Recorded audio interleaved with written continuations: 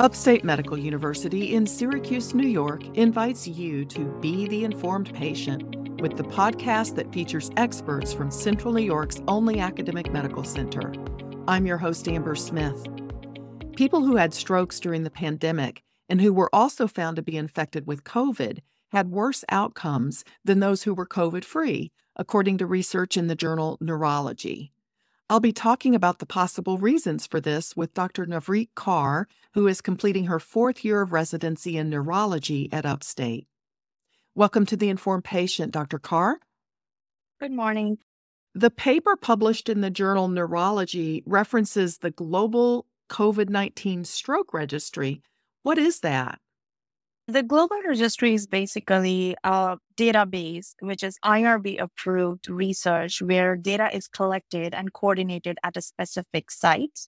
So this site is affiliated with a center in Switzerland, and they did a couple of studies during the COVID time to obtain this data and research how the things were in the stroke world before pandemic, during pandemic.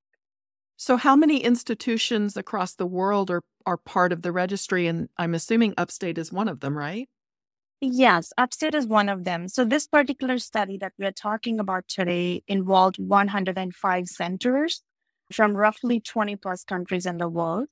And then we got the approval from IRB before collecting the data and sending it to the coordinating site. Now, this is a retrospective study, meaning researchers looked back at a group of patients after they received care. What time period did this cover? This covered the time period from March 2020, which was beginning of the pandemic, till June 2021. So these were the initial time period where everything was new with regards to COVID and stroke care. So these time periods were covered among all the 105 centers from where data was collected. And which types of patients were included? All the patients who had acute stroke concerns on admission, which we usually triage with one-sided weakness, numbness, speech trouble, vision trouble. So all those patients that had these symptoms within 24 hours of onset, and then they arrived in the hospital during that time, were screened and were given care based on the criteria they meet with 2 different therapies. What are the 2 different therapies? One therapy is an intravenous injection. We call it clot-busting medication that is given within 4.5 hours of symptom onset. And another therapy is endovascular therapy, where doctors go all the way into the brain to take out the clot that is blocking large vessels in the brain, causing the stroke symptoms. Now, before we get into the results or the findings, can you give us some background? Do doctors think there's a connection between COVID-19 and stroke? Yes, I think COVID-19, the general decision is that it affects the lungs the first. So you will get runny nose, fever, sore throat. But in fact, it does infect the multi-system organs. So it will have effect on all the organs, primarily brain. It leads to damage to the vessels in the brain, can cause inflammation that leads to formation of more clots, and that lead to stroke. So there is a direct connection. So this inflammation affects the whole body, not just the lungs, certainly, and not just the neurological. Yes. So there are different ways that the COVID can affect us. So one being that it damages the vessels in the brain. We call it, quote unquote, endothelial dysfunction. So our brain has small vessels that has the lining with the cells. And when we have any infections, be it a COVID or anything else, it affects those vessels. We discovered that COVID affected us more. It directly damages those blood vessels and people form more clots that lead to stroke.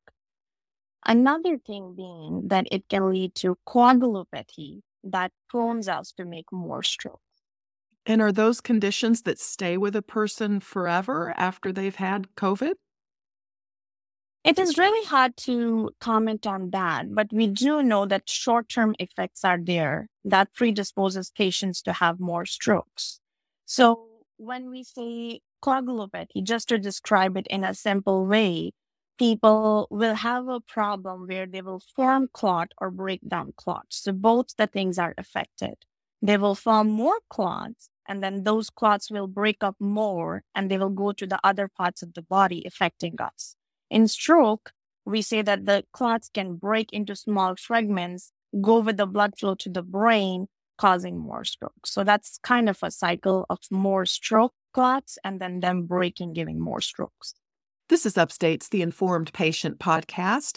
I'm your host, Amber Smith, and I'm talking with Dr. Navreet Kaur about an interesting global study she was involved in that looked at patients who had strokes during the pandemic and compared the outcomes between those who tested positive for COVID and those who were found to be COVID-free.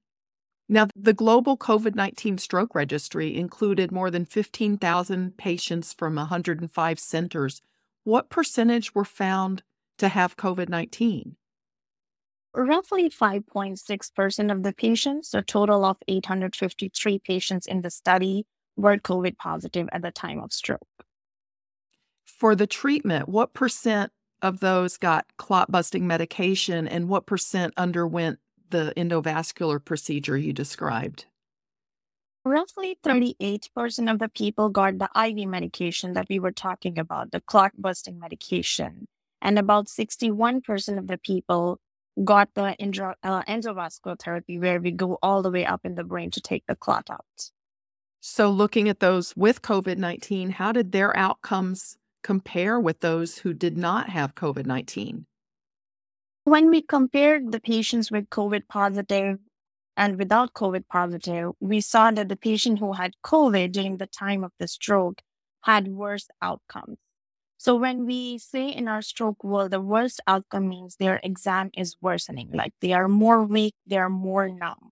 And we measure it with doing a repeat scans of the brain. So our threshold for doing a repeat scan is if their stroke scale is worse than more than 4 point that was when they came in. So let's say they had a weakness, they had numbness, their stroke scale was 10, and then they got treated for the stroke, and now it's 14. And then you do a CAT scan and there is a bleed. We say that that's significant. So these patients had more bleeds in the brain. They had poor outcomes at 24 hours. And when we tracked them across the 3 months period, they had worse outcomes as compared to people who were COVID negative at the time of stroke. Can you explain or can you speculate why their outcomes were so much worse? From what we think is that the same thing we were talking about earlier, more clot formation, more inflammation, more damage. So we realized that these people who were getting treated for stroke had more stroke within the acute short period when they were in the hospital or followed through. One certain thing was that the clots, they were very difficult to take out. Like we have seen that the patients who required the interventional endovascular therapy, they had more failed outcomes, which we measure with the perfusion or the amount of blood they are taking back to the brain after we take the clot out. So they were not able to have that good blood supply and perfusion after the surgery, which tells us maybe these clots are different to take out as compared to normal. Now, this study was from a time period before there was a vaccine available. Do you think the results would be different today if the patients testing positive for COVID had previously been vaccinated? I think that would be very difficult to say as well, because COVID has many variants and some people get more inflammatory response as compared to other. So if we think in a way that patient who got vaccine, they're not that severely sick, perhaps they did not have that amount of damage or inflammation. So their symptoms and stroke symptoms were less severe. But we don't have any data or big study to prove that. So theoretically, maybe yes, they will have lesser stroke, but we need more research to conclude that point. Have the findings from this paper altered the way you treat patients with stroke who test positive for COVID-19? We always do the same treatments for our patients, the intravenous therapy within 4.5 hours and the endovascular therapy within 24 hours of the symptom onset. The only thing we think that is a patient who had COVID, we have to be very vigilant that these patients have tendency to form more clots and have more strokes. So we do close monitoring for everyone. So we do them a same treatment. Although they did have worse outcomes in the study, still it's a standard of care and should be given to all the patients. So I think we are doing the things that we do with the non-COVID patients as well, and we shall continue to do so until we have more data. Do you think any of the same concerns that apply to stroke patients who test positive might also apply to a stroke patient who survived COVID but has the lingering long COVID symptoms that we've heard about?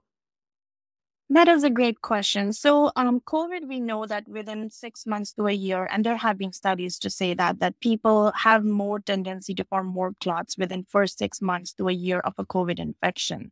So perhaps yes. In this particular study, we did not include the patients who were positive more than 7 days before they received this treatment. So we just included the acute patients. But if we think about the inflammatory response that COVID brings to patients' body, yes, there is a chance that they are hypercoagulable, which means they have more tendency to form clots within first few months, particularly 3 to 6 months of the infection. But again, we don't have any research to prove that. Dr. Kaur, thank you so much for making time for this interview. Thank you so much for having me. My guest has been Dr. Navreet Kaur, who is finishing a 4-year residency in neurology at Upstate. The Informed Patient is a podcast covering health, science, and medicine, brought to you by Upstate Medical University in Syracuse, New York, and produced by Jim Howe. Find our archive of previous episodes at upstate.edu/inform. This is your host, Amber Smith, thanking you for listening.